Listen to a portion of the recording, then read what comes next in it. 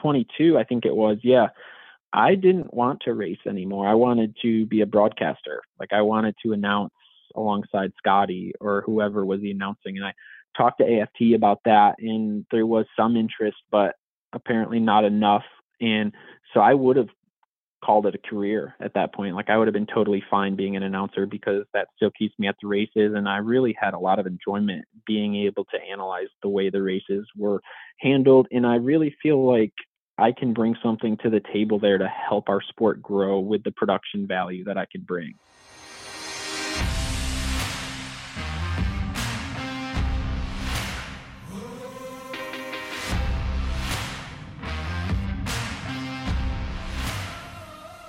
Episode 148, Tank Slapping Podcast. We did a Peoria Rewind show and back at it with a interview pod. It's been a minute, Eric, since we've done an interview pod. Actually, this is your first one, right? First interview pod?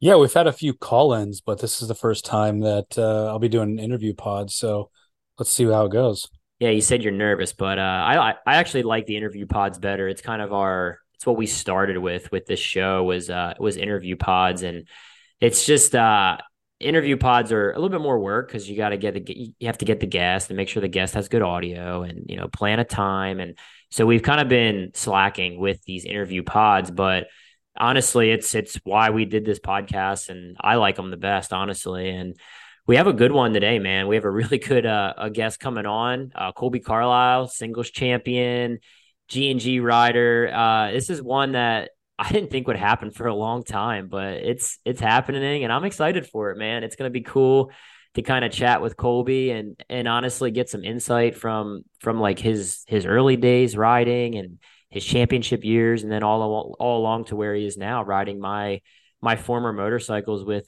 G&G Racing. So it's going to be a good one, Eric. I'm stoked, honestly. It should be good. Yeah, exactly. It's going to be a lot of fun. I've got some good questions to ask to put you both on the spot. So it'll be good. I love it. Well, let's shout out a few of the sponsors and we'll bring Kolby right on. I want to thank Mission Foods, our title sponsor of the pod, for keeping us rolling. Go buy some tortilla shells, some tortilla chips. We actually just had tacos last night. And then with like the leftover turkey Amber had, we did like nachos for lunch today. I was pretty pumped on that. I came out to the kitchen and we had some nachos with some Mission chips, and yeah, just keeping it rolling. Appreciate Mission Foods for everything they do for the industry, everything they're doing for the sport, and especially our podcast. Want to give a shout out to Bell Power Sports. Check out bellhelmets.com to view their full line of products: moto helmets, flat track, road race. The Race Star Flex is the helmet of choice. The quality and safety is unmatched. If you start tank slapping, you want to be protected by Bell. And want to give a shout out to Dunlop Motorcycle Tires, 19-inch, 17-inch flat track tires, off-road, moto, street. I was watching Loretta Lynn's today, Eric. It was the day one Loretta's, and so many riders shouting out Dunlop on the podium. So really cool to see. My buddy Noah, though, I don't know. He was like 17th in College Boy, and then he crashed, was back to 35th, and I think he ended up finishing like right around 20th. So I texted him. I said, "Get your shit together, bro." But yeah, big shout out to Dunlop for supporting so many different disciplines in racing and keeping the pod going. We appreciate that. Without further ado, let's get him on the pod. Kolby Carlile, what's good, man? How are you? I'm doing good. How are you guys doing? I'm well. Eric's got a fudged up knee or whatever he's got going on, but yeah, it's going all right, man. You had Peoria over the weekend, and you're a Peoria local now, which I just found out, honestly, like about a month ago. I think you mentioned that you live in Peoria. So what's that transition like? How far are you from the track? It's definitely a different transition. I'm still not exactly sure how I ended up here, but it's coming great. I actually, my mechanic that I had last year, he lived here with his family, so I ended up spending a bunch of time here, and it was centrally located, even though I didn't do a bunch of racing last year. And then I ended up meeting a girl, and I've got a really nice girlfriend now, and decided to buy a house here in Peoria. It wasn't like crazy housing market like the rest of the country, it seems to be. So I was able to grab some real estate here, and here I am, about 18 minutes from the TT track. Oh, nice. Yeah, a lot of people know I grew up in Springfield, and my last few years in the service, I ended up at the guard base there in Bartonville, so I'm very familiar with East Peoria and specifically the bars down by the river. So it's a good place. You gotta make it a good place, but it can be good. Did you lose some money on the boat? That I can remember. Peoria's not that Yeah. bad, honestly. Like we said it on the Rewind pod compared to, I mean, DeCoin, like that place sucks. I'm really sorry, like Southern Illinois people, but like Peoria, I got stuck there last year for a week and it wasn't that bad. I mean, there's places to eat, there's places down by the river. It Yeah. wasn't bad. I mean, I actually I thought Peoria would suck a lot more than it did. It's not bad. So yeah, it's No, like when you're coming down 74 down like right over the bridge and stuff, there's like a skyline and stuff. It's like okay, Peoria is not that small. So no, it's yeah. not that bad. Yeah, it's Let's just like any city. It's growing, but there's definitely some good spots here. Yeah, let's chat about the TT quick, and then I mean, I want to talk about your career a lot, man. I want to get into some of the amateur stuff. I vaguely remember, I remember you mainly racing like Kawasaki. I think it was like a 250 or 125. I don't remember you on like 85s, or honestly, if you even rode 85s, I'm sure you did, but there's a lot to chat about that I'm genuinely interested in. But talking about Peoria. Let's just because that was over the weekend, it's fresh in your mind. What did you think of the TT this year? And do you prefer racing a single there, or do you prefer racing a twin? I preferred it when it had two jumps. I'm not a crazy big jumper. I actually had some success there when there was two jumps, but ever since then on a twin, I've never really done very good there. I mean, it's pretty tough for me. I'm not like the greatest motocrosser. Like a lot of the guys that race flat track now are really good motocrossers, and I'd pretty much put myself at like the back end of that. So jumping's not my strong suit, and especially at Peoria, the first time I ever went there in 2013, it was my second pro race. I crashed over the jump and broke my hand. So it's definitely not my favorite place. I just can't ever vibe too much with jumping all from right to left. And then like to think I'm decent on TTs, like especially the speedway ones where we go on the asphalt and stuff. But something about Peoria with the one jump, I just can't really vibe with. Yeah, Interesting. So yeah, I would. I agree for sure. you mentioned growing up, you didn't do a lot of motocross or anything like that. And I know that we're talking about Peoria right now, but I'm going to break the rules. Sorry, Corey. But growing up, were you just a flat tracker, and your only time really doing anything other than a circle was TT, or what? Like what is it about the TT specifically? Was it just development, or kind of walk us through that? No, it was my dad. My dad didn't want me to race motocross. He just thought it was dangerous. Like my parents owned a motorcycle shop, so they would you always see like kids that they helped out racing motocross with like a broken collarbone here or broken leg there. So for some reason, my dad just kind of had like this idea that motocross was really dangerous.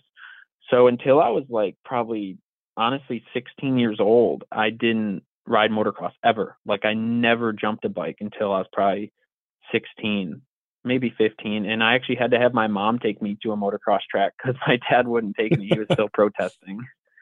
So it just, Wow. yeah, I never not turned left unless it was a TT track until I was, a young adult, like 15, 16 area. Yeah. It's Interesting. actually crazy because I was kind of the same way. I mean, back when I started, it wasn't common for riders to really ride much moto, and now it's like if you're not riding moto, you're way off like the program. I mean, everybody's riding moto, and I wouldn't say you're bad at moto. I've motoed with you, and you ride solid on the moto track. I think it's just a testament to how fucking good everybody is now at riding moto. It's really underrated how fast guys go. I mean, I would think the slowest pro flat trackers, most of them, like the twins guys and the top singles riders they probably would top three or top five at your local B race. Like, I mean, they're not bad. But some of the good guys are just really good. it's actually crazy the level that, where we're at right now. I'm sure you'd probably agree with that. Yeah, no, for sure. I think like some of the guys that motocross with us are so fast. Like when we go down to Florida in the wintertime, the level of guys that we have, like Breyer and JD and Dallas, those dudes are seriously quick, like back level A riders. They know how to do it really well. And I've tried to like learn some. Like my buddy, he's a pro motocrosser. He actually just got sixth in College Boy and Loretta's today, and he Oh tries to shit. help me out with some stuff. But I think at this point, like when you get to a certain age, and I guess I've got a level of where I like don't want to get hurt doing it. So I just don't put in too much emphasis into like learning to jump a new way and hitting big jumps and stuff. It's just I'm not super keen on it anymore. So with that, I mean, obviously, Corey and I, we both have young kids, and so I'm really interested in that development of riders. And I just wonder because there is moto out here, but there's also a really big supermoto.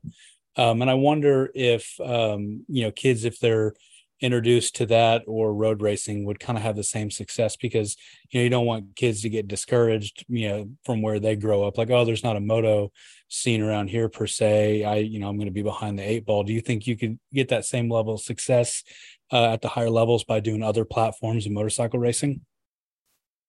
Yeah, like JD, I don't think JD motocrossed a bunch when he was a kid. I think, and then road racing for him, I don't think started super early either.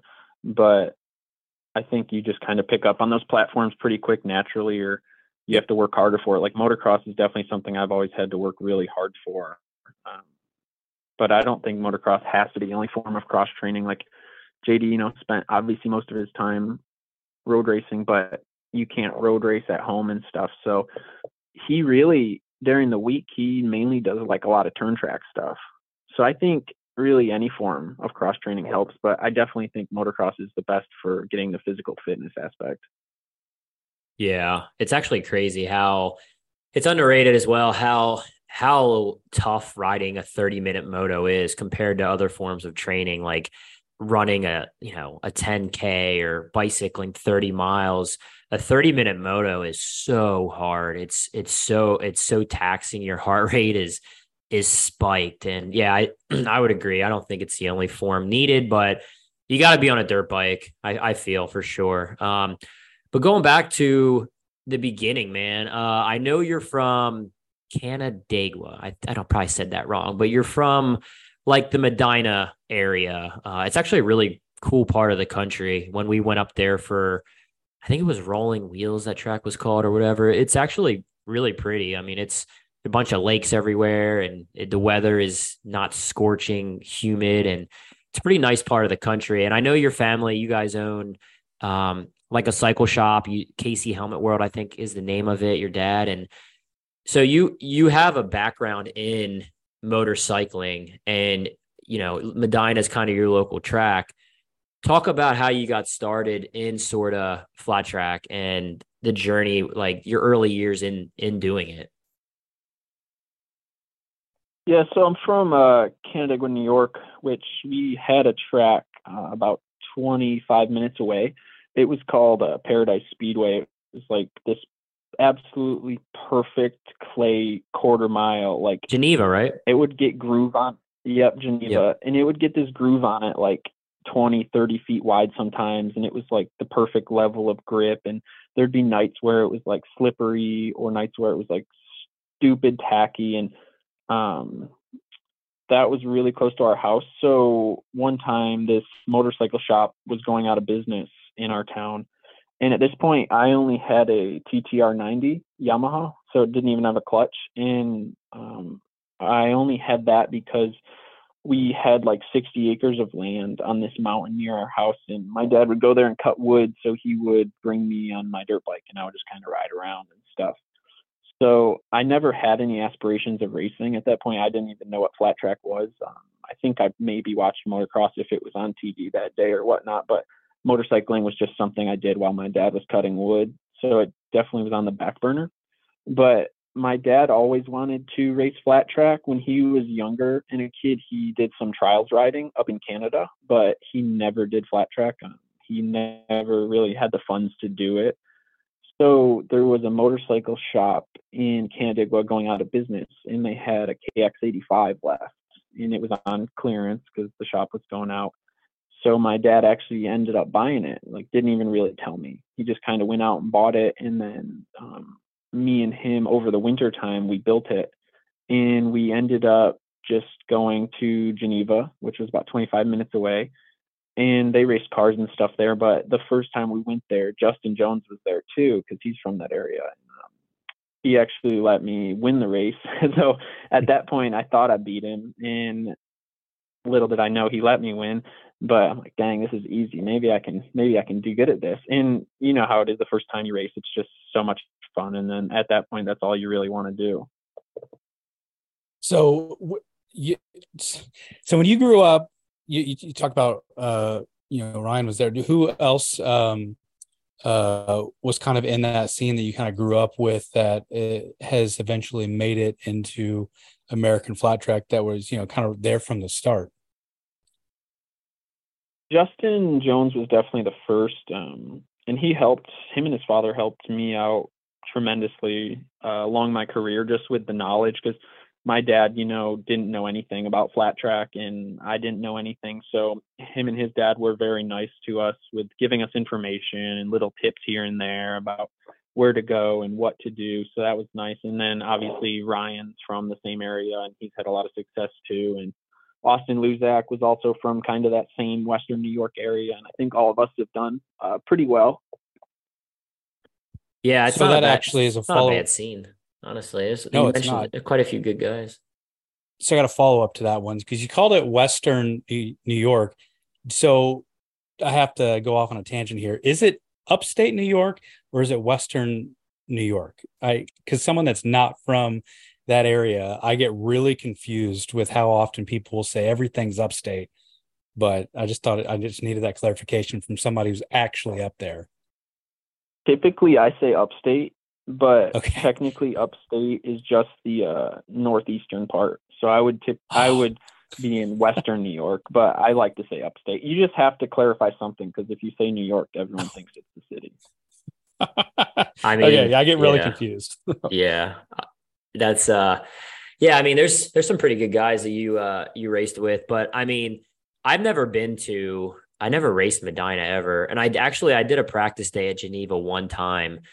Jay Shelton actually got me in, and I did a little test day there prior. I think it was honestly prior to Rolling Wheels. So I got to ride that track, but I've never done Medina. So I'm trying to think where I seen you ride first. It might have been Frederick, dude. Honestly, I remember you riding Frederick. It was a zinger. I don't know what it was, 125 or 250, and you fucking launched it up the hay bales, pretty much jumped over the fence. That was you, right? I'm not wrong on this. Is that right? Yeah. Yeah, that was on my 450. Oh, was it? Okay. Yeah, I had that fence post hit me right in the man parts, and I hit between the fence post and then that freaking wood telephone pole, and I was just laid there, just out of breath for a while. That was bad. It was actually after the checkered flag. Kind of embarrassing. That's like probably my earliest memory of you, honestly. I mean, I've probably seen you ride at amateur nationals or wherever along the way, but I remember that because I was standing in turn one and I was like, holy shit, dude. Like, it could have been way worse, right? I mean, that was, it was a big one. You shot in the outer space and landed, and yeah, it was gnarly. So that's kind of my early memory of you riding. But going like along the early parts of your career, I would say you're a rider who had to work for it a little bit more. I don't think you had the outmost raw talent. You just kind of were always kind of like the second or third place guy. Whoever was ahead of you, you're always kind of in the top three, in the top five, whatever, as an amateur. Correct me if I'm wrong, but your amateur scene, it didn't come easy for you, right? Like going to amateur nationals and things like that. You weren't always the guy winning amateur races. You definitely had to work for where you were as an amateur. I was super mid-tier. Like, definitely didn't win any real amateur national classes that were important, like 450 mod. I could maybe get a fifth and an eighth, and just super mid. Even like when I was young, when I was on 85s, we never raced outside of New York. And then when I was on 125s and 250s, we kind of started to venture out to like Ohio and Springfield and stuff. But super mid tier. Towards the end of my amateur career, I started doing, I guess, the best on like, I probably got the most notice, I guess, I was racing a 450, and then I was racing a 252 stroke in the 250 class. And I would start to win like Springfield short track and Springfield TT. So I did good at those. But then when I'd race the 450 class, it was still kind of mid result, nothing really special. So yeah, I would definitely say I've never been like the guy with all the talent. And I'm definitely not the fastest guy, that's for sure. I just think on days I can figure it out really good, but I'm definitely not like raw speed. I don't, in my style does not look like raw speed either. So that lines up with what I was going with next is, and I don't know if you know this or not, but you're kind of a legend in terms of like fill-in time with Scotty as an announcer. And one of the reasons why everybody enjoyed when you were announcing is you were so analytical and you understood things at kind of a granular level. And do you think that not always having it handed to you, not always being the fastest younger guy, it caused you to have to learn at a deeper level? Because it all kind of clicked for me when you said that. As you think about a lot of the, pros like Michael Jordan, he sucks as a businessman in basketball because he was just good at basketball. There's so many good athletes that can't turn around and do it just because they were naturally talented, whereas guys have to fight for it, really understand things. So do Kind you of like think that Steve helps Kerr, you? honestly, a little bit. If you think about Yeah, like Steve yeah, Kerr, guys like that. Yeah, absolutely. yeah. So what do you think about that? Do you think that kind of helped in your understanding of on Yeah, how everything works? yeah, I think so. I think, like you said, it wasn't easy for me to win. Like, even when I won the championship, I didn't win a race. I was never like the fastest. I was always just the guy that was there. And even like at the starts of some of these races, even now, or like last year in the production twins, my first couple laps are so slow. And then I have to work my way up through. I've never been able to figure out why that is. It's rare for me to start off super fast. I'm kind of like a train where I kind of got to work my way up to it. But yeah, I would say I had to study a lot. I just, I was just kind of like a normal dirt track kid, I guess, watching, the Ricky Graham tapes and old races and AFT races on Fans Choice before I could race and everything. I don't know. I guess the analytics part is, you know, I'd like to think that I spend a lot of time reading and other stuff like that, which probably helps my analytics. And then I watch a lot of sports like basketball and motocross and stuff, and I really pay attention to the announcers. And like after I did that deal with Scotty last year in Lima, when I was watching races from then on, I was actually paying more attention to the way that they were speaking rather than actually watching the game or the race or whatever it was I was watching. I really started to pick apart how they talk. Yeah. Yeah, no, I was gonna get to the announcing thing actually. Eric fucking jumped me on that. But that was yeah, I thought that was something you did really well. And I went back honestly, I'm just gonna be throughout this whole pod, I'm just being honest. I actually I listened to the when you were announcing, I went back and listened after practice before the heat race. I kind of went back and I like to hear what people say during practice, whether it's good, bad, or indifferent. I like to hear insight from people on what I'm doing or what have you. So I actually, a lot of times before my heat race, I'll go back and I'll watch practice and I'll turn it up because I want to listen to what the announcers like either think I'm doing or what, some of that insight. And yeah, I was impressed, man. I thought you did a really good job with that. And was yeah, it was super refreshing to kind of, not that they do a bad job, but it's nice to hear somebody new and the insight of that whole deal. So yeah, it was really cool. But going back, I don't want to skip too far ahead right now because you had a really big really big win. I think they called it back then. It was the GNC2 class still. And I'm just spitballing a year, honestly, without having your stat. I should actually fucking pull your page, your AFT page up. But I think it was 2015. You won in Charlotte. And 16, right on. See, I was wrong. 16, you got your win in Charlotte. And that was kind of an underdog win, honestly. At that point in your career, I don't know if you had any podiums. You might have had one or two podiums, but yeah, it was kind of an underdog win, and it kind of puts you on the map a little bit. And it was a really good ride. At that point, I think 2016 was the year Ryan Wells was really dominant on the Parkinson bikes. And I think it was Wells and maybe it was Gautier, or I think that's who was in it, Gautier and Wells. And you came up and won the race, and that kind of put you on the map. And I know that was a really cool moment for you and your family. But going into that, I mean, were you close? Like, at what point did you actually feel like, when you turned pro, I can do this as a career? I mean, was it anything prior to that, or was that kind of your moment? I had a few podiums before that. I can't remember how many. But like specifically before that race, Lima, I believe, was the round before that, and I didn't even make the main event that night, which was pretty big letdown for me. So going into Charlotte, I wouldn't say I was expecting to win, or like it probably didn't even cross my mind. Kind of like all those races, really, I was just going in to do the best I could. I never really thought like today I could win. But that day, I remember the race really well. It was pretty much a dogfight, and there was like 3 restarts, and it really put me through the mental paces. And Ryan and Gautier and me, we were all battling really hard. I mean, there was some huge dive bombs going on between Ryan and Gautier, and I was kind of trying to figure out my own deal, rolling the top to stay out of that carnage. But yeah, even on the last lap, I think Ryan tried to run high into 4, but I had a good enough run where he wasn't able to do anything with it. And that was a huge win for me. Like when I started as an amateur kid, I would have never thought I would have won a race.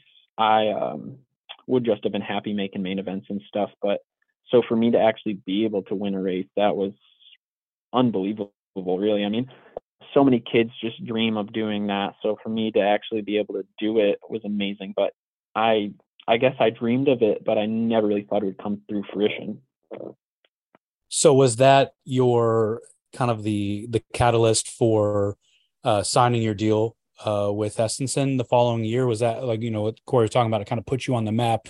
Was that were you already in talks for that, or was that kind of your kick down the door moment to where you can kind of go out and start to sell yourself, and then you eventually got a good ride, and the rest, that I would say that second half of your career really kicked off from there? Do you think that was kind of the catalyst?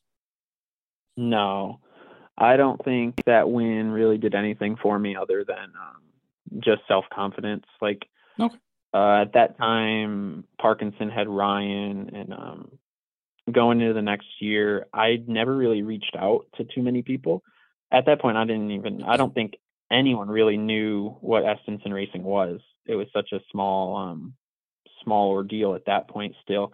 So like the team to be on would have been Parkinson, and I don't think I reached out to them until me and Craig got in talks like 3 or 4 rounds into 2017. So that win in Charlotte really just kind of gave me confidence to move forward, that maybe I can keep doing this. I can keep getting podiums, and maybe a career out of this is something that's potential. But in 2016, a career out of flat track was, far and few between. It was really tough at that point. I think after I won Charlotte, I made maybe $1,500 purse, and then could have been maybe $1,000 Honda contingency or something like that. So $2,500, and then the rest of the races that year, I probably made between $200 and $500 each race. So a career at that point was still kind of tough, but I still had my family's full support at that point, helping me get to the races and their bikes and stuff. So I was just really happy to be able to win one. And then at that point, I have confidence now, because once you win one, you think you can win more. Yeah. Yeah, I would agree. But going into 2017, obviously that was was your championship year. And from what I remember, it was kind of crazy because I think you started off on a privateer Honda, and then you got the ride with Parkinson, and then you went from Parkinson to Essenson. And I was going to talk about kind of I mean, you were with Essenson for, like you mentioned, the early years where nobody, I mean, I remember Tim's first ever deal was with like Colt Chabolts or whatever from Kansas. And they showed up with this really nice rig, but nobody ever heard. I mean, back then it was Essenson Logistics, and it was just so different. Like how fast Essenson has grown over the years is actually crazy. And you've been a part of that, which I want to talk about the differences in the bikes over the years. But that 2017 year is actually crazy because you won the championship, but you mentioned you didn't win a race and you rode for 3 different teams essentially. So talk about the whirlwind of that season in like a nutshell. Going into that season, kind of like we talked about earlier, I never in my dreams would have thought that I would have a hope at the championship. I was able to get a sponsorship, through an outside company. That was my first ever sponsorship deal where I got legit cash. So I had a small budget to start off the year, and I was really trying to alleviate my parents some from having to spend their hard-earned money for me to go racing professionally.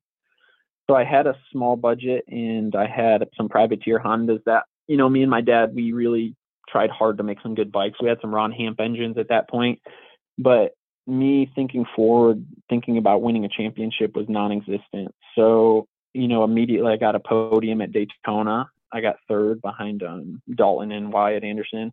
And then we went to Charlotte and Atlanta. I did kind of, I think top 5 results, maybe a 6th at one of them. But then Dalton got popped for the drug test deal.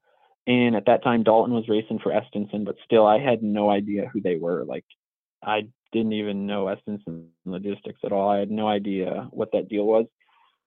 So then moving forward, Craig called me after Dalton got popped, and we talked about working together for the rest of the year. And at that point, the Parkinson bikes, obviously, they were the bike to be on at that point. And so I was so excited to be able to hop on those.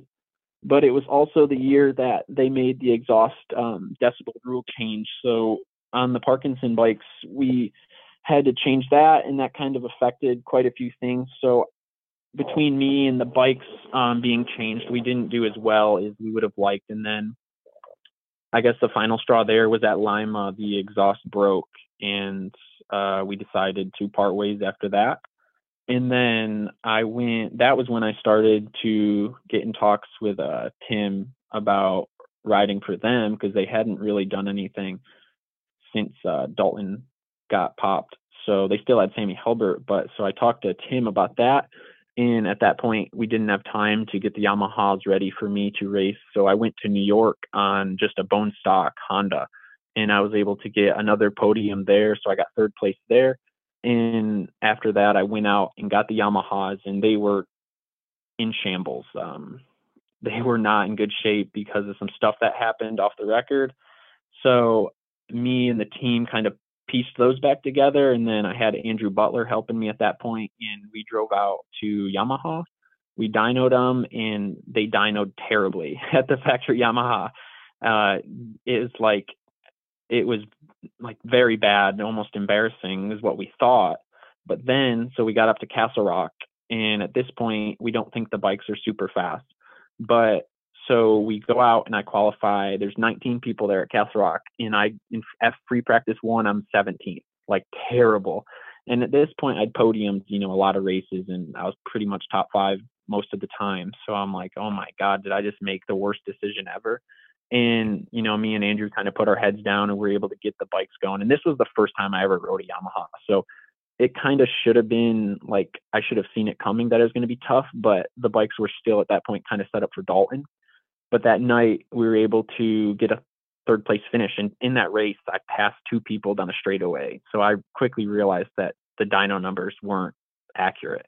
That bike was so good and so fast after me and Andrew were able to tune it and get it the way we wanted.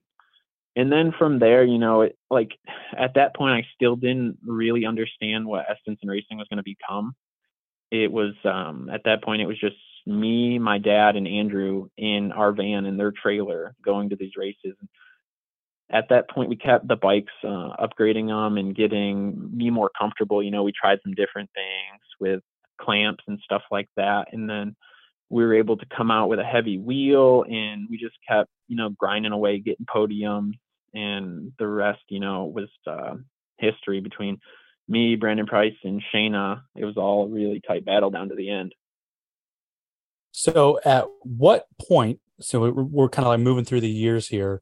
And so I said I was gonna put you guys on the spot. So at what point or should I say at this point in 2017 and 18, have we crossed paths with Corey?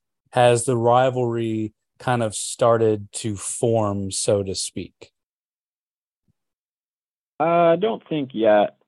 The catalyst there was 2018 Oklahoma. Okay. I mean, up to that point, I knew there was something else. No, I mean, I knew Kolby, and we talked a little bit. Like, we were always cool. I mean, prior to that point, we never like hung out or had dinner or anything, but anytime I'd see him, we would chat and whatever, but it was kind of just like a casual deal. But yeah, I mean, it was kind of a crazy battle because obviously Shayna was involved in the championship that year. I mean, it came down to kind of the last race, but technically it was basically over. I mean, you basically had to show up at the race in Paris, I think it was, to win the title. But that, like, there wasn't anything crazy, any crazy emotions, really, like anger on my end during the battles, because it was just a good overall year. And yeah, I think Brandon Price, he gets overlooked in that battle as well, because I think he ended up second then with everything that happened in the points. So yeah, and then going into 2018. So basically, I think I don't know, Tim might have a different opinion, but I would feel like you sparked some excitement with the Estenson program winning that championship. Obviously, they had some success with some twins riders and with Halbert and Dalton winning races, but winning a title, I would say that kind of sparked Tim's excitement going into 2018, because going into that year, you guys had it was a very different setup from the middle of 17 into 18. It looked like the efforts increased in 18. Would that be correct? Yeah, like even going into the last round, we went from that van and trailer that got us to the point of having to show up to the last race to get the championship to actually at Paris we ended up buying a pretty nice hauler from Motion Pro. So there was like the first upgrade where I would have to say like the interests were getting, obviously it was bigger investment, going into it. And then, yeah, just like you said, probably his interests were getting more and more sparked and more excited about the program. Whenever you start doing good at something, you get more invested and happier, and you just want to keep doing better and better. So winning a championship definitely probably got the wheels spinning a little bit quicker. So specifically, let's talk Oklahoma, because the OKC mile that you said was definitely the catalyst. Walk us through that, because it's kind of halfway through the season. You've seen the results. You start off there with an 18 at the Daytona TT, but after that, it's going pretty good. But so walk us through exactly what happened at OKC that was kind of the catalyst for the rivalry to begin. I think first I'm kind of, I guess I would say like introverted in a way. So I could go to the races and probably just sit in my pit all day and not talk to anybody and not try to be like snobbish that way, but yeah. I'm just like, that's the way I am. So I think sometimes that can be taken the wrong way. But then too, like I also won the championship and I'm getting paid a salary. So like a lot of things are changing in my life, and definitely, all that stuff happening at 20 or 21 or whatever I was kind of, I wouldn't say like went to my head a little bit, but definitely, probably changed me some. Mm-hmm. Like I'm not as mature then as I am now, and I have no problem admitting that. So, but I think I'd won 2 miles. I won Sacramento, and then I won Red Mile, and then Oklahoma Mile was next. And this whole thing, I think, just got kind of it kind of escalated quickly. But so it was the heat race, and I had a 2017 bike, so I had to kickstart it, and it wouldn't kickstart. In Oklahoma Mile, if you've never been there, the pits, like going onto the track's a downslope, so it's hard to start your bike. Yeah. So I think I'm starting, I don't know if I was pole or what I was. I might have been fourth or fifth, whatever. So I can't get my bike going. So the whole heat race is already out there, and I finally get going. So I'm zipping around the track in AFT. They're freaking trying to get everyone lined up fast. And so they started to, I think at this point, Moorhead's pulling Corey forward. So I scoot my way up in there, and like I thought Moorhead was putting Corey in my spot. So I kind of skim Corey. We didn't actually touch, but it was close. And then I could see how Corey would get upset about that. And then after the race, we had some words, and that's kind of where it all started. Corey, was this the year that you had a Sour Patch helmet? No, that was 16. Okay. Yeah, so 16 for me and was Corey a really good. Scooted. Corey scooted off of that start so damn fast. Like, he was so fired up. I mean, he freaking was gone. I think he still beat me in the heat, honestly. But yeah, I was so 16 for me, just a quick backstory. Like 16 for me was a pretty good year. Like I had 2 podiums on my twin in the premier class, right? And then I go on the 17, and kind of echoing what Kolby said with all the exhaust bullshit. And I bought a fun mover. Like I invested a lot of money in my own program that year. I built 3 more twins. I mean, I literally pulled every money I had out of my bank account, thinking I would grow on that year I had in 16. And I just had a really tough year. Like I ran out of money. Like toward the end of the year, I ended up riding. I sold a couple of my bikes. I ended up riding for Dave Atherton. And then at that point, like I was washed up, and nobody wanted to put me on their bikes or whatever. So in 2018, Robbie McClendon was like, "Hey, let's ride a single." And to be honest, at that point, the singles class, it was a lot different. And just being honest in general, like my opinion on this has changed over the years, but I didn't think Kolby at that time was as good as he was. I'm like, all right, well, Kolby won the title. I feel like I could probably go out there and be competitive with the guys out there. And Shayna's my sister. She just got third in the points. And I just felt like I could build a singles program and go out there and be competitive. And it just didn't go according to plan. I got my ass kicked very frequently in that class. I struggled with the bikes. And Kolby, he mentioned, he won a couple races. And I think, it was frustrating for me, like taking that leap into a single. I got a lot of shit for it from everybody. Oh, he's dropping down. And fuck, nobody mentioned Ryan Wells dropped down, and he just won Twins Rookie of the Year. But they were stressing over me doing it. And I think a lot of that had a lot to do with kind of me being kind of grumpy kitty, and Kolby wasn't that. Like now, if somebody did that to me, I probably just would have just said, fuck it, would have just went up and raced. But at that point, I was annoyed. I walked over to his pit and got in an argument, and Kolb's dad jumped in, and it went kind of haywire. And when I walked away, I don't know why the fuck this came to my head, but I said something like, you fucking poked the bear, dude. And I walked away, and I look back, and Hacker's just cracking up. Like as serious and mad as I'm trying to be, Hacker's just geeking out, thinking it's the funniest thing in the world, which made me more mad. And yeah, so the rest of that was kind of history. And the bear thing, actually, it went away for a while. Like we didn't really mention the bear thing for a couple of years, and then it popped back up as like an ironic, funny thing. Like, yeah, remember when you said about poking the bear? I think Hacker brought it up like 2 years later, and then I just ran with the bear statement. But anyway, that was a interesting year, man. And kind of I wanted to bring up, actually, because you had a rivalry slightly with Shayna. It was less mild than ours was. And then we had our deal. What would you think the differences were in racing Shayna and racing me? I mean, what was more of a heated rivalry on your end? Obviously you're analytical, so I'm just genuinely interested in your kind of opinion on racing Shayna and then racing me, like the differences. Yeah, it's like our rivalry is such a, like, I wouldn't even say it's a good word for us, because when you and I raced, like, we never ran into each other. Ample room all the time, so much respect, like safety wise on the track.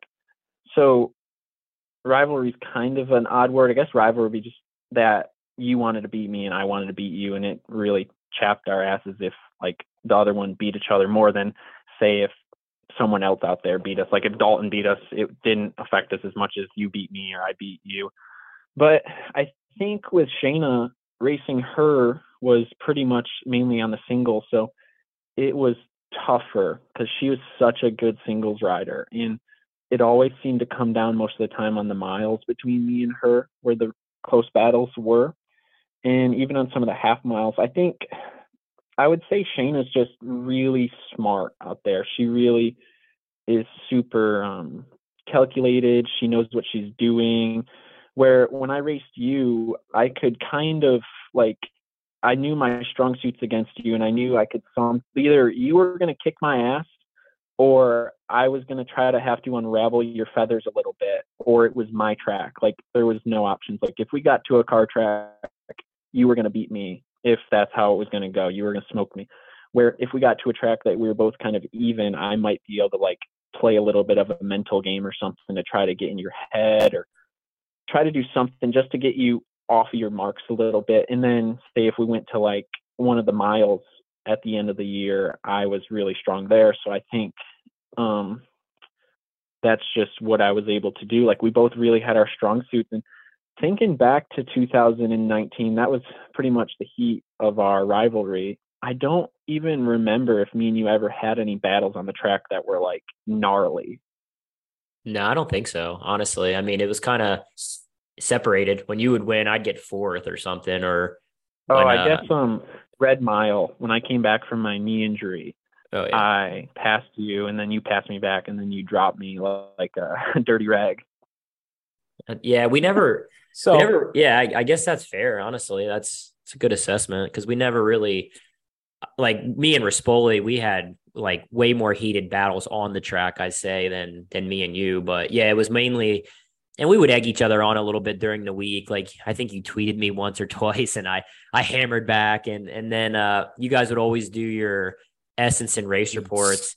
And I'll be damned, bro. As soon as those fucking came out, I went on that website and I read exactly what you had to say. Every single race report and every single preview, I'd get on and I would just read it and be like, fuck this guy. Like it's like yeah, you like that year helped me so much kind of mentally figure my shit out for like the remaining years of my career. And I've never told you, but I'm actually grateful for that that kind of ruffling my feathers because it helped me a lot. I had to learn to kind of control that part of my racing, and yeah, I appreciate that for sure. It was it definitely helped me a lot in my later years.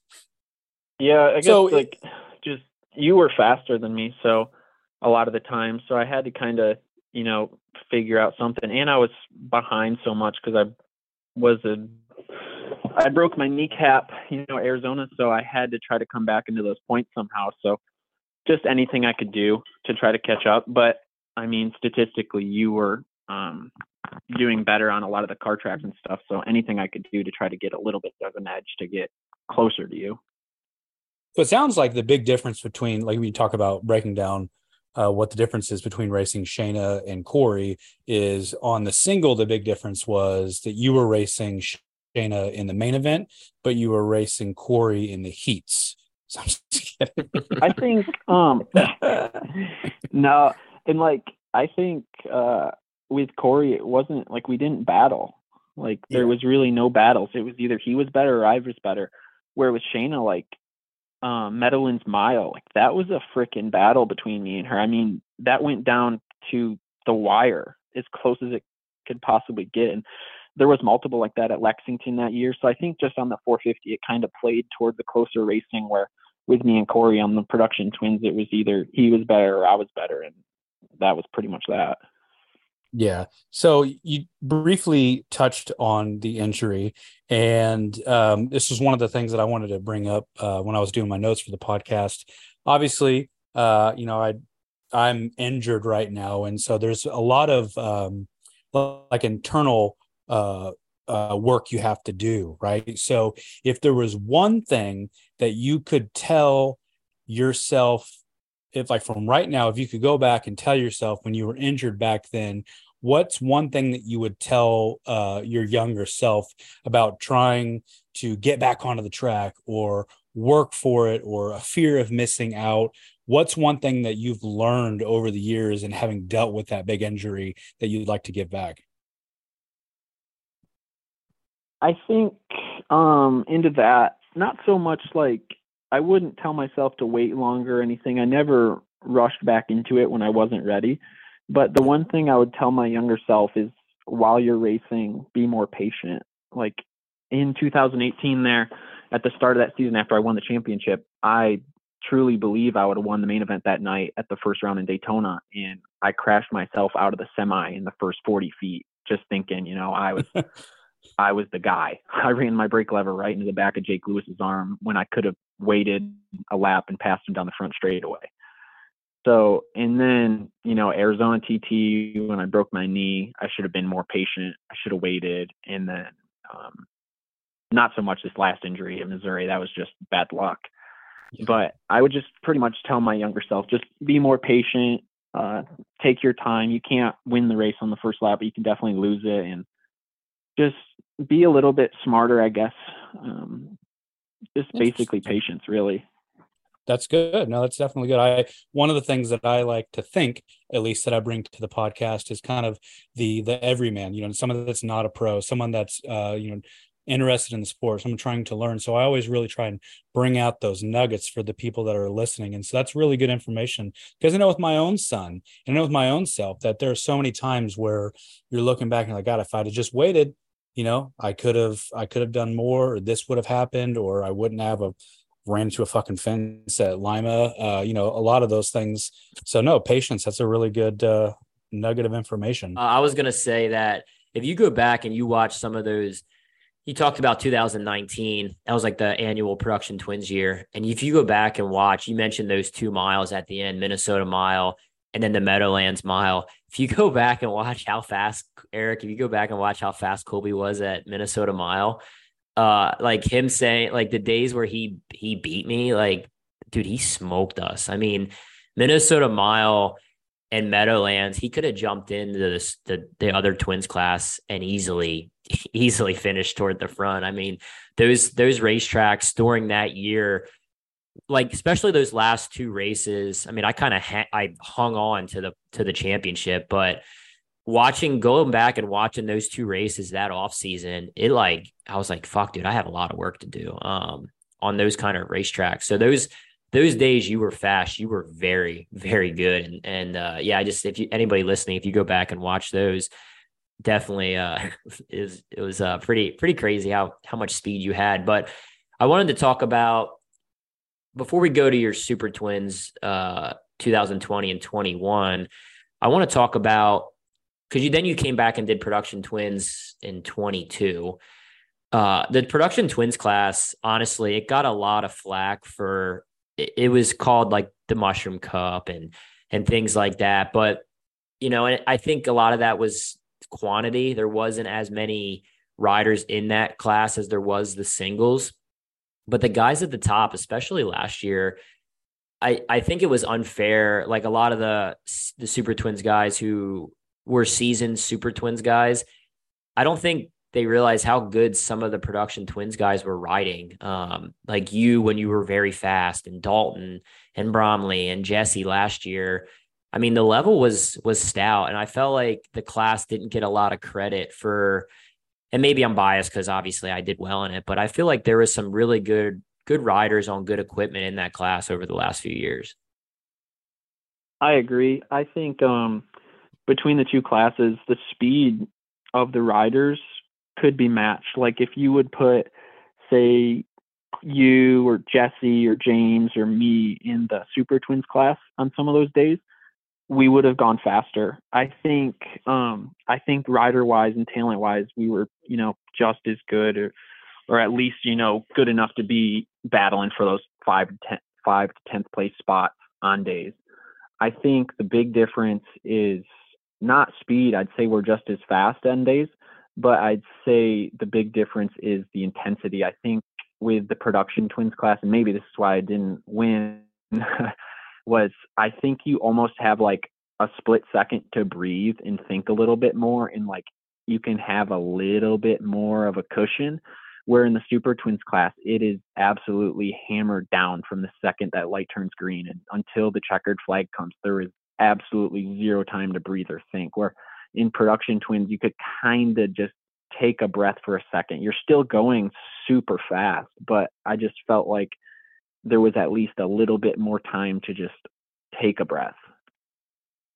Do you think, like all of the bikes that were in Production Twins and the bikes that were in Super Twins, do you think that AFT did a good enough job selling that? Because again, I'm the fan, and I know that there are a number of differences between the bikes or whatever, but now you see those Production Twins riders and bikes up in Super Twins. Do you think that AFT handled that era as good as they possibly could, in terms of making it a big enough difference between two classes that someone can understand? Because I ignorantly will look at the times, and it's like, all right, they're not that far off, and you see a lot of the Production Twins guys doing well. What's your, you and Corey, you guys were in it from the beginning to the end, and do you think that AFT handled that well enough? Because I have my opinions, but yeah, you can go ahead on that one, Corey. I'll touch on your thoughts. Yeah, I don't know, man. I think it's closer now than what it was. I've talked about it on the pod a lot. I don't love the traction control stuff. And I think they got so far into getting the Estenson bikes as good as the Indian motorcycle that now the Estenson bikes, they had such a head start on the rest of the production bikes when they combined the class this year. So, they were working so hard to beat, race purpose built motorcycles, like the Estenson bikes, and they have a lot of resources. And I'm not knocking the team. They're a great team and I have a lot of respect for them, but they're trying to catch up to the Indian motorcycle and production, like the G&G bike. We just had to try and beat other production bikes. I always felt the equipment in Production Twins was pretty equal. There were some days when I'd race an XG where I'd be pretty frustrated.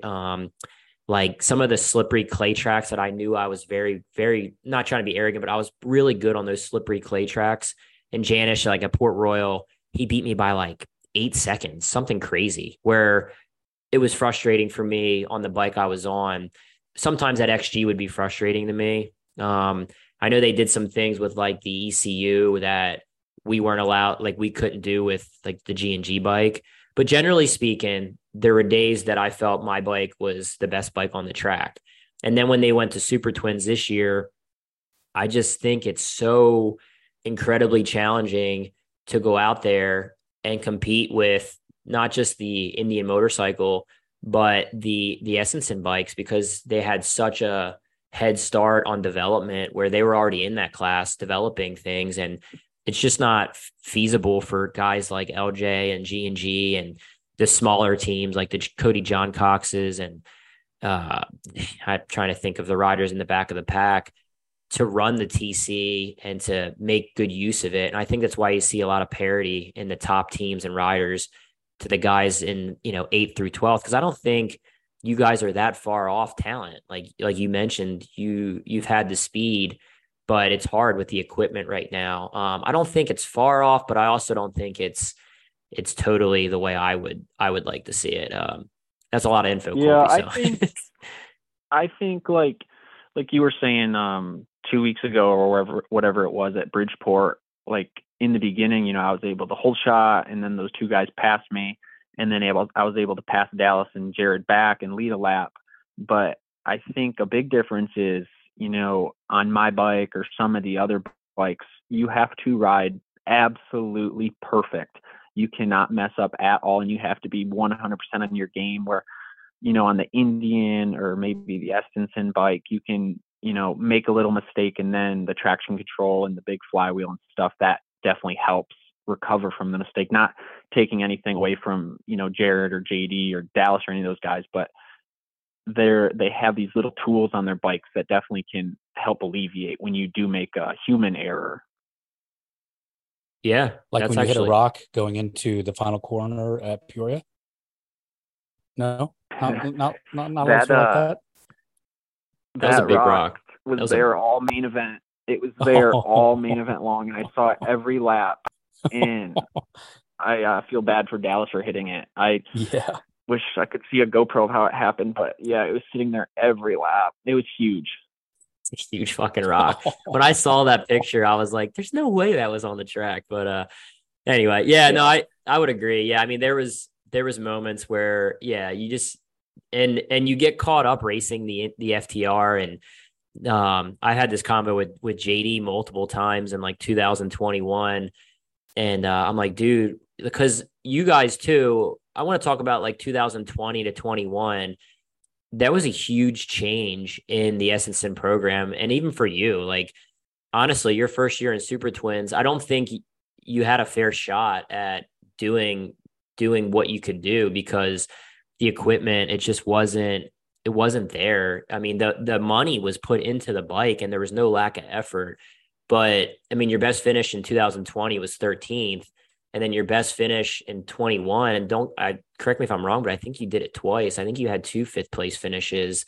It was a huge leap in your program, the bike, and you yourself. Obviously, it was a confidence builder, but it goes back to me talking. You've been with Estenson before, from pretty early on in their kind of start in the sport. What was can you describe the differences in the motorcycle? And you could touch upon maybe the G&G bike a little bit too, because that's a Yamaha. And I'm just genuinely interested in your thoughts from like the 2021. We call it looked like a jet ski kind of, we call it like the jet ski bike. And then going into 21, they opened up the rules a little bit. And I'm just interested in the changes and how much it helped.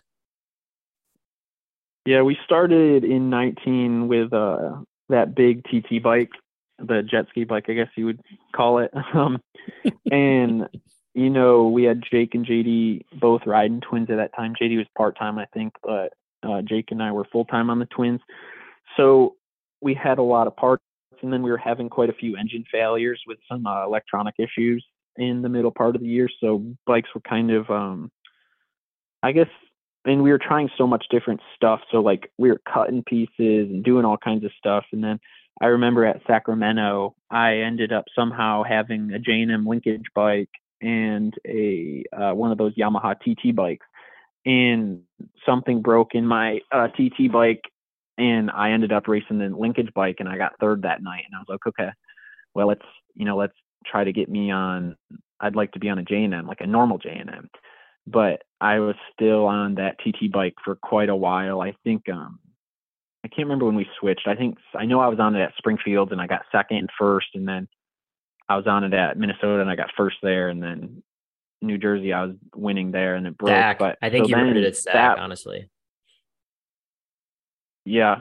So yeah, it was doing better then, and I liked that. So then going into 2020, I should have had a 5th there to start the year at Daytona. So like, I'd say that was a rider's track. I wouldn't say like it was bike related. That bike's really good on TTs, but my engine broke with 2 laps to go. But the rest of the year, it was definitely a struggle. I can't remember. I think we did ride J&Ms a bit in 2020, but we also did ride that other bike too. And it wasn't like, we would try pieces here and there to try to make it better, and it just didn't come together that year. We did make some improvements going into 2021. At this point, we'd be full-time on the J&Ms, JD and I. And we had some new people coming on board, and we did make improvements to the J&Ms, but it wasn't quite, good enough. We had, in 2021, we had those twin-gold engines, and then we also had traction control. So we had a lot of tools, but it still wasn't quite good enough, wasn't what we needed. But then moving forward, what I'd say really helped that program the most is they were able to get really smart people on board, like really intelligent engineers and people. There's one guy there, he's an engineer that he actually went to school to learn how to work on like F1 cars and MotoGP stuff, and very intelligent man. And I think he and all the other parts of the team came together, to build what they have now. And obviously it's amazing what they have. So it's definitely a lot different than what I had. I never was able to ride that bike with a big flywheel on the side or this new chassis. So it would be interesting. I'd really like to try it and see how it works compared to what we had in 2021. Because at that point, we were on pretty much a traditional flat track bike where, J&M built the frames, and then we had a dirt track engine builder building the engines. They were really fast, but we weren't able to totally get the power to the ground on a lot of days. And we had a really good data guy, but we were learning about TC still at this point. So, but now they've got something that they completely built in-house, which is a beautiful piece of art, but I was never able to ride that bike. Interesting. So that's really good information. I don't know, that kind of leaves me stumped. I had a good follow-up question, but that's really good insight. I should have known that coming from you. You're good with a good insight. So now if you were to compare what you rode and with your experience on the Estenson bikes and production twins and super twins, how does that stack when you decided to go with the Las Vegas Harley outfit? It was just the only option available, I'd say, like the easiest. I was going to I was actually going to buy the J&M chassis that I used in 2019 and build a Yamaha engine and race that instead, which would have been cheaper. But I just simply couldn't get like connecting rods and pistons. So I would have had to miss the first couple of rounds. So I was like, oh, that ain't going to work. So then the Harley was available. It was an easy package. You just had to have 40 grand. So I luckily had that money saved up, and I, like Corey did in 2016, I think it was, I yanked all the money from my bank account, bought that bike, and went racing. It was just, it was the easiest option, and it was the only option available to me at that point. That was something that I think I could have won the championship on. I had one other team option, but they weren't fully committed to a full year. And at that point, I'm like, you know what, I'm just going to put destiny into my own hands and invest in myself. Yeah. What were your thoughts on the XG? I mean, you didn't do a full season on it, but you got a lot of different races on it on different tracks. And, I rode an XG at X Games in 2000, I think it was 18, but it was like, I hardly call it a racetrack. It was that indoor track, whatever. I think we were in first gear. And that was like an earlier XG, but I feel like the XG was really good on like those clay half miles when it got slippery, and it was really good on the miles. Like it seemed like they were fast. And I guess general thoughts on the XG compared to the other bikes you've ridden. The XG is sweet. Like it was really cool. Super easy to work on. It was well built by Vance and Heinz and Harley. They did a really good job designing it, making it super user friendly. It didn't need a bunch of work. It was, pretty maintenance free for the most part. It handled good. All I did was I had Bergie build me some suspension for it, and then we went racing. I mean, it didn't need anything. I didn't do any special head work or nothing. Just took it racing and immediately had some decent success, I would say. And, I didn't have like a crew chief at all. Me and my buddy Chase, who we didn't know much about like tuning stuff, because I probably should have paid a little better attention earlier on in my career. But it's also tough learning that stuff because every crew chief has their own theories. So then you kind of have to figure out your own theory from their theories. So that part gets tricky. But that's just a testament to how good the XG was, because, we would make these changes and we probably weren't making the right changes, but the bike was still really good. It had a really big pocket that we could play around in. And most of the time we were able to find success on it. Interesting. All right. So with that, we going through the years, we're going now to where you're Mark Wahlberg in the movie Stepdad, and Corey Texter is Will Ferrell. And so how does that how has that relationship been for both you and on the flip side for you, Corey? You know, seeing the new guy with the ex-wife, has it been interesting? Have you guys been able to talk shop a lot? Walk us through. As I guess this question is for both of you guys. So, what's it been like behind the scenes working with G&G and just kind of knowing that the other person's style is this way, strengths and weaknesses? Yeah, I'm just really interested.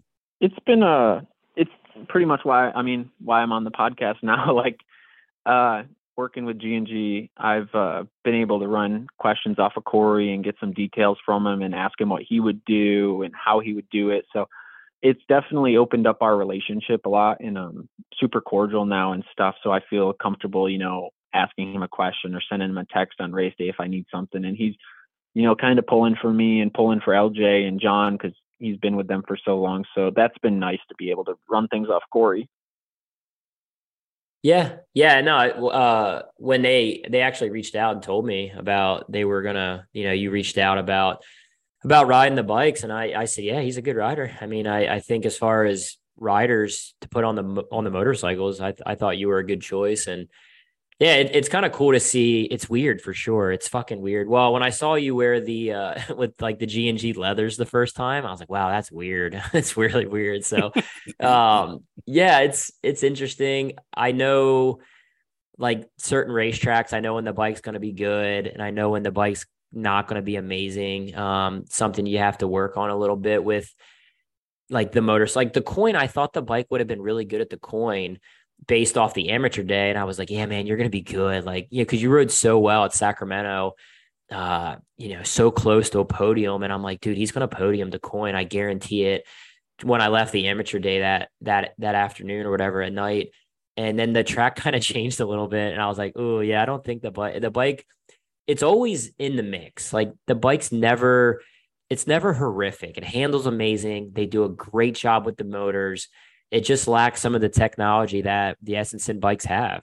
Or like the heavy weight in the engine that the FTR has. And yeah, I mean, I'm always like trying to watch, because I'm busy when I'm at, there. I'm trying to help the singles riders and the first impressions team, but I'm always trying to go out and see like, hey man, if I can see something that I think would help, like Lima, I know we talked a little bit there because I watched the first session, and I knew honestly it was going to be challenging for you at Lima because the way you ride and how different the J&M chassis is that you're used to, it has a lot more flex than the C&J.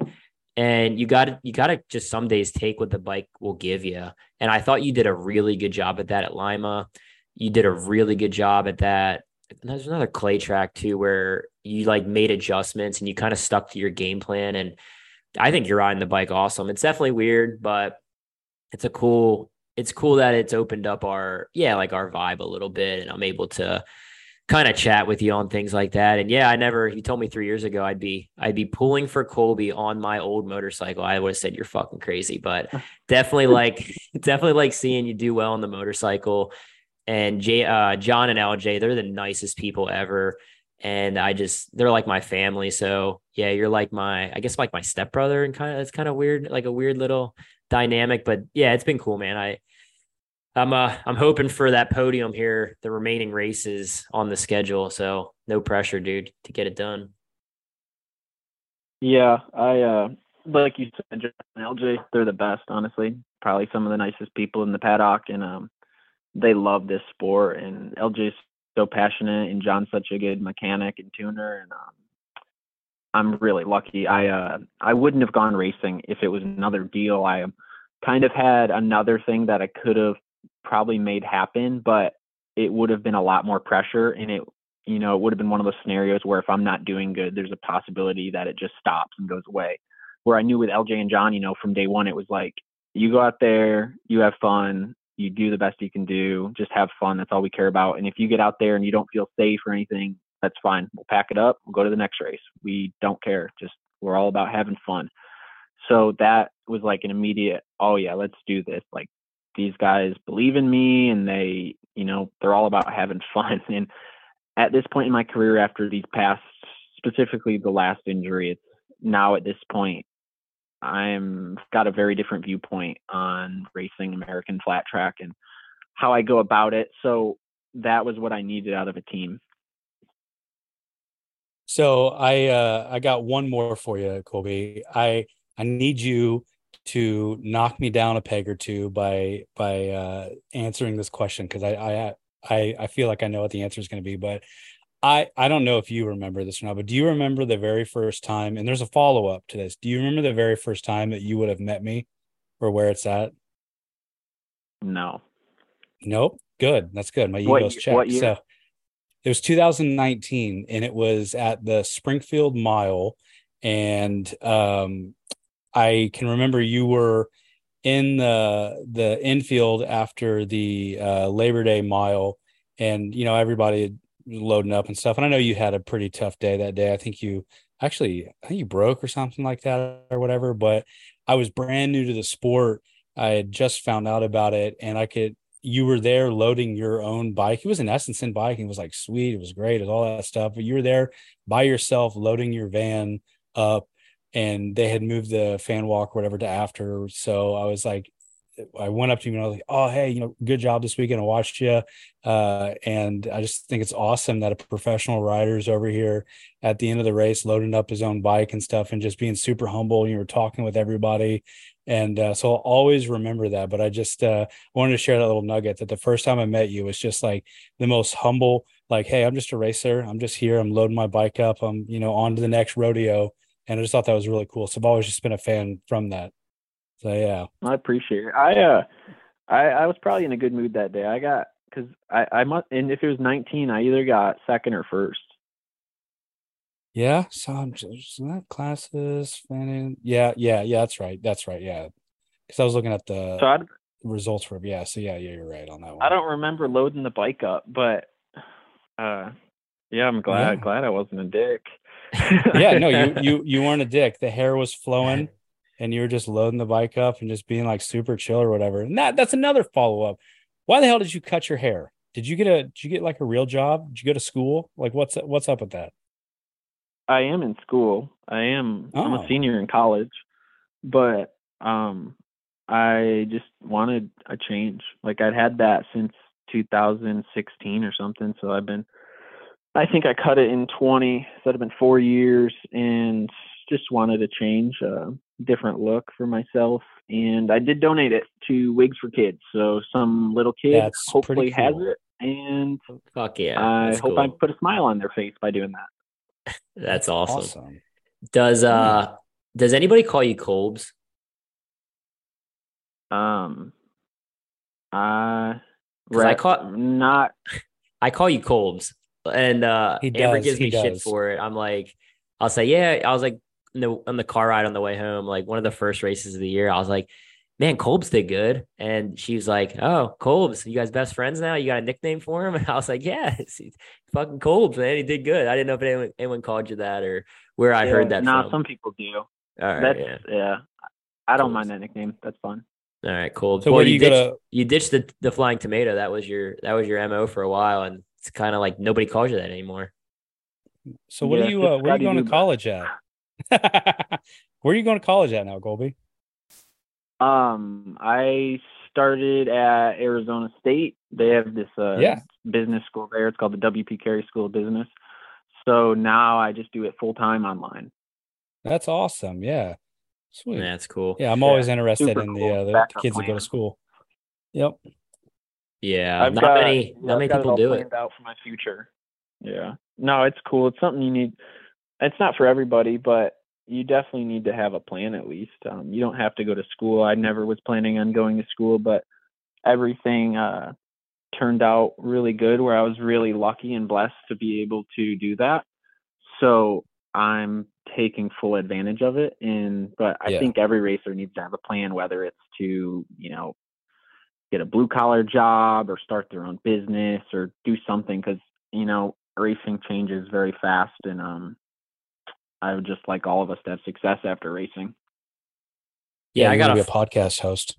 I was gonna say you'd be a good podcast. You should be a podcaster. He's got a mic and everything. So, no, I think that'd be rad. But no, I was just kind of genuinely curious, man. What what keeps you going as a racer? I mean, you've had some injuries, and honestly, man, it was tough. It's tough for me to see your injuries year after year, and it bummed me out, like seeing you injured. And that crash at where the hell, I-70 was, that was tough, man. It was tough for, I mean, even when people at that point, we were fine, like we were fine to talk and stuff, but even people that aren't friends or get along and stuff like that, I mean, that's when somebody gets hurt, it's tough on everybody in the sport. And I think everybody was really behind you and pulling for you, and every injury you had, it was like, fuck, man, that sucks. Like just trying to get through a few races without having anything happen. And what kind of keeps you going?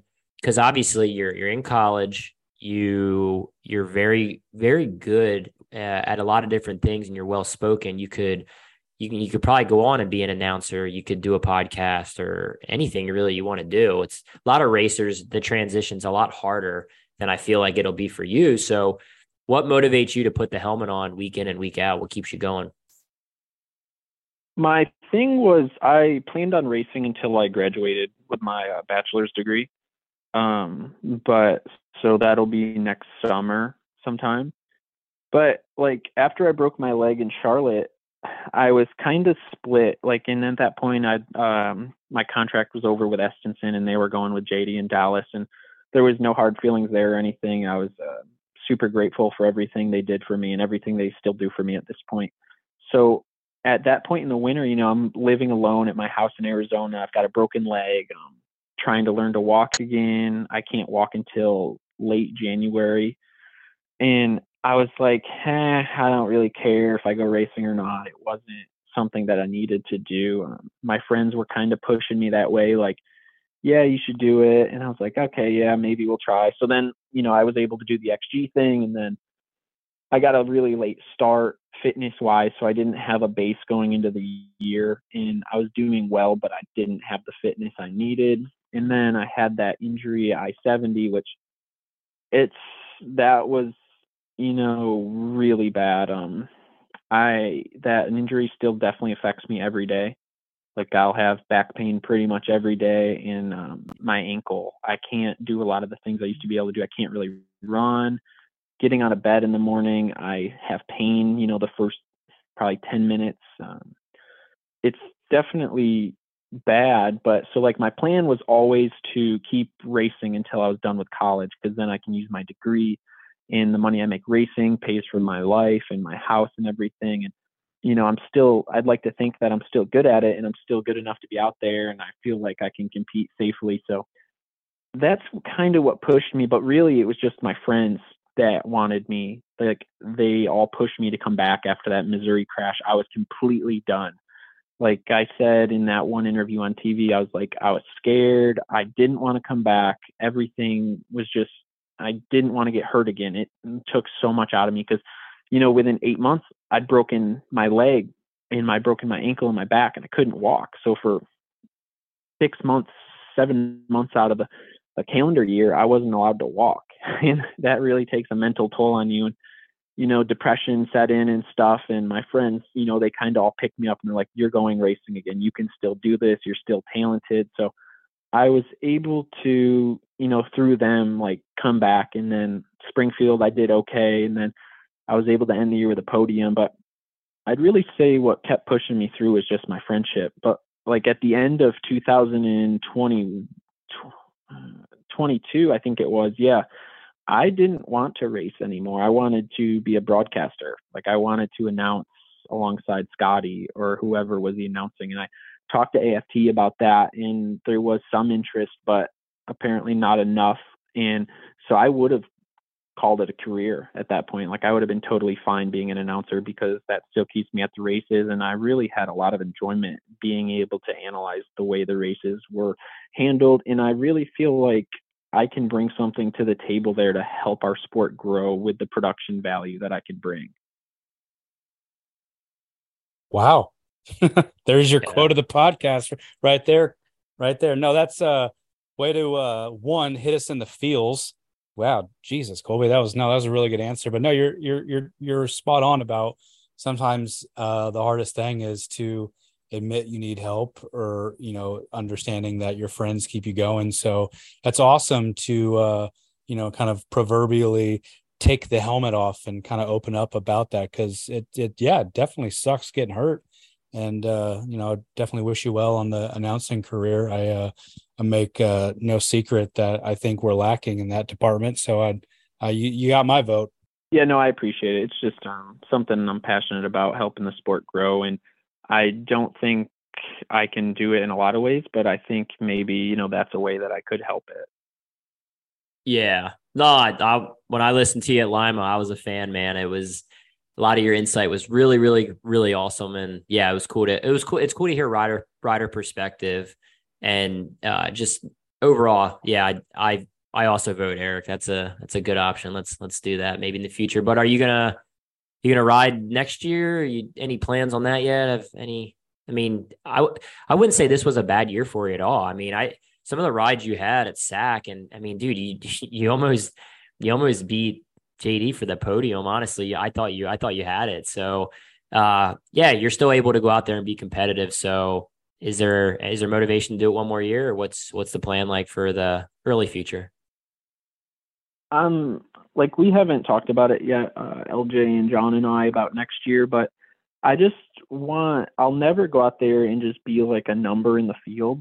So if I do go into 2024, I'm going to be super committed, and I have to believe that I can be like a 5 through 10 guy at least, so like, I just don't want to be out there just to be out there. It's too dangerous of a sport, and we're putting in too much investment. And like for a guy like me or you, we're spending so much time training and eating properly and doing all this stuff. So for me to just go out there and be like a guy, a field filler, or like, no disrespect to anyone at all, but just my safety level and the way that my career's gone at this point, where if I don't feel like I can go out there and compete at a high level and, compete for that top 5, I don't want to be out there. It's just, well, once you get a taste too for winning races and winning championships, it's hard to, like, you made a career racing, and that's not something a lot of people can do. So yeah, I'm with you, man. I agree 100%. So, but hopefully we see you out there, dude. It's been cool to kind of see you come back racing,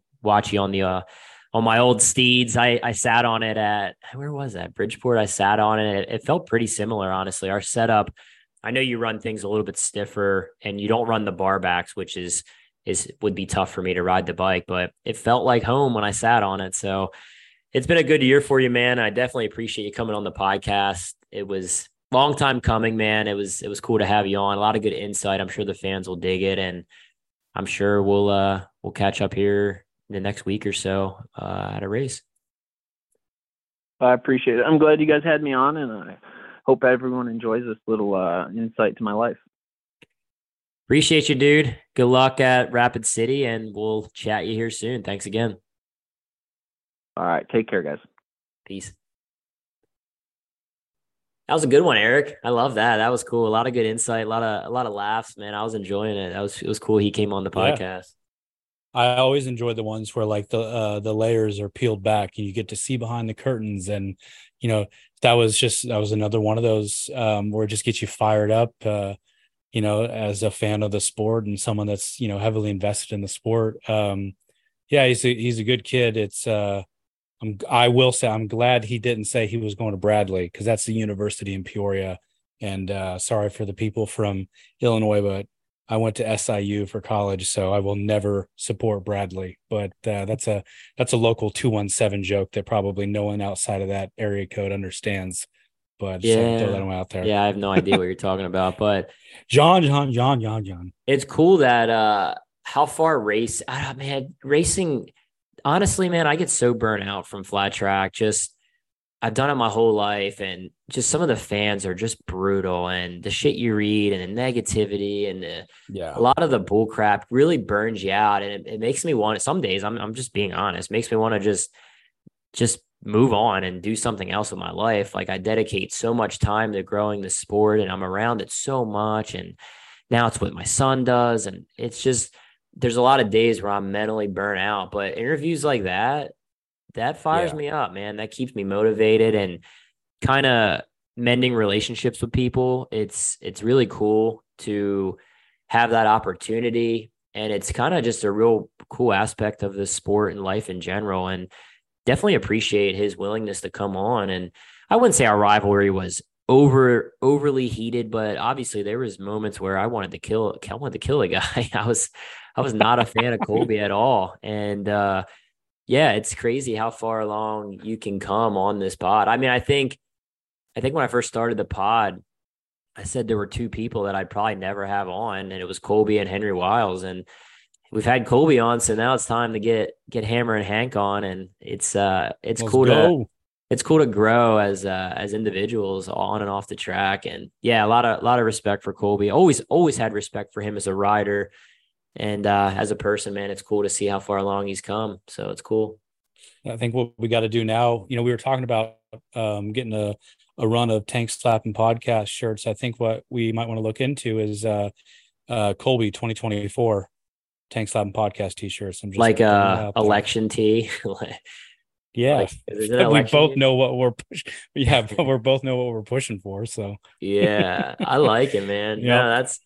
And it's. I mean, I thought he did an amazing job at it. And honestly, I'm gonna fucking be on him about starting a podcast. I mean, I love, and people, I've always advocated. And I've always been an advocate for more podcasts and more media and things like that. I mean, that part of the sport, I personally feel a rising tide raises all ships. I mean, when somebody goes on and they listen to someone else's podcast or something else, then they're gonna find our podcast or vice versa. And I truly, think more media would help the sport a lot. I mean, you look at Supercross and Moto, and there's so many different podcasts with different vibes, and I listen to a lot of them. I listen to Pulp, I listen to Gypsy Tales, I've listened to Whiskey Throttle. There's so many.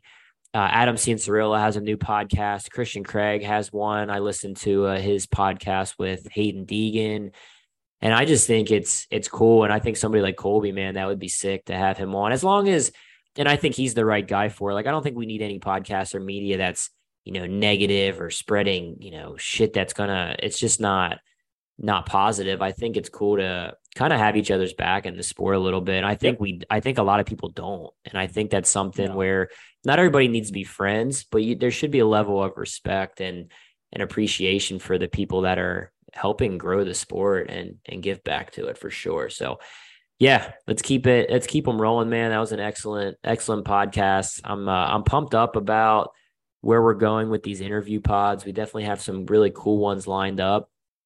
And want to make sure we shout a few of these sponsors. I didn't want to interrupt the pod to shout these sponsors out. So hopefully you guys can listen to this part of the show and show some appreciation to these sponsors that keep us going. Yamaha Motorsports and Yamaha Racing.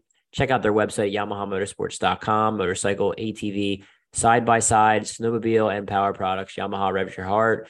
Indian Motorcycle since 1901. Indian Motorcycle. Damn, that's such a long time. 1901. That's like, it's just crazy to think about. Indian Motorcycle has been the choice of riders who make their own rules. Great lineup of motorcycles. They just crushed it over the weekend at Brainerd in the bagger class. My man Bobby Fong got a win on the Indian Challenger. Shout out to Bobby Fong. And Steve DiLorenzi actually sponsors his team, Eric, who's SDI Installation, the promoter of the Sac Mile and sponsor of Jared Meese. He sponsors Bobby Fong's Indian Motorcycle bagger program. So it's cool to see that. It's cool to see them get a win. Moto America, appreciate everything they do for the podcast. Not only as, I've been a fan of Moto America for a long time. It's just really cool to watch their events, follow them on social media. So many amazing clips from the weekend at Brainerd. So give them a follow on social media. And a big shout out to Jerry Stinchfield, Uncle Jerry, Roof Systems of Dallas, Texas, commercial industrial roofing company with nearly 40 years of experience. Appreciate Jerry as well. Any wrap ups on that, dude, before we No, sir. Call it a day? Go take me some pain medicine. I gotta eat dinner. It's 9:40 Eastern time here, and I just realized I didn't eat any fucking dinner, so I gotta go. I'm gonna go wake Amber up and say, hey, hon, you want to make some dinner? Jesus! No, I'm just kidding. I'm self sufficient. I'll just I don't know what I'll do. I'll eat a banana or something. Big banana guy. There you go. It's a wrap. It's a wrap on the pod, yes, sir. guys. Until the next time, we out.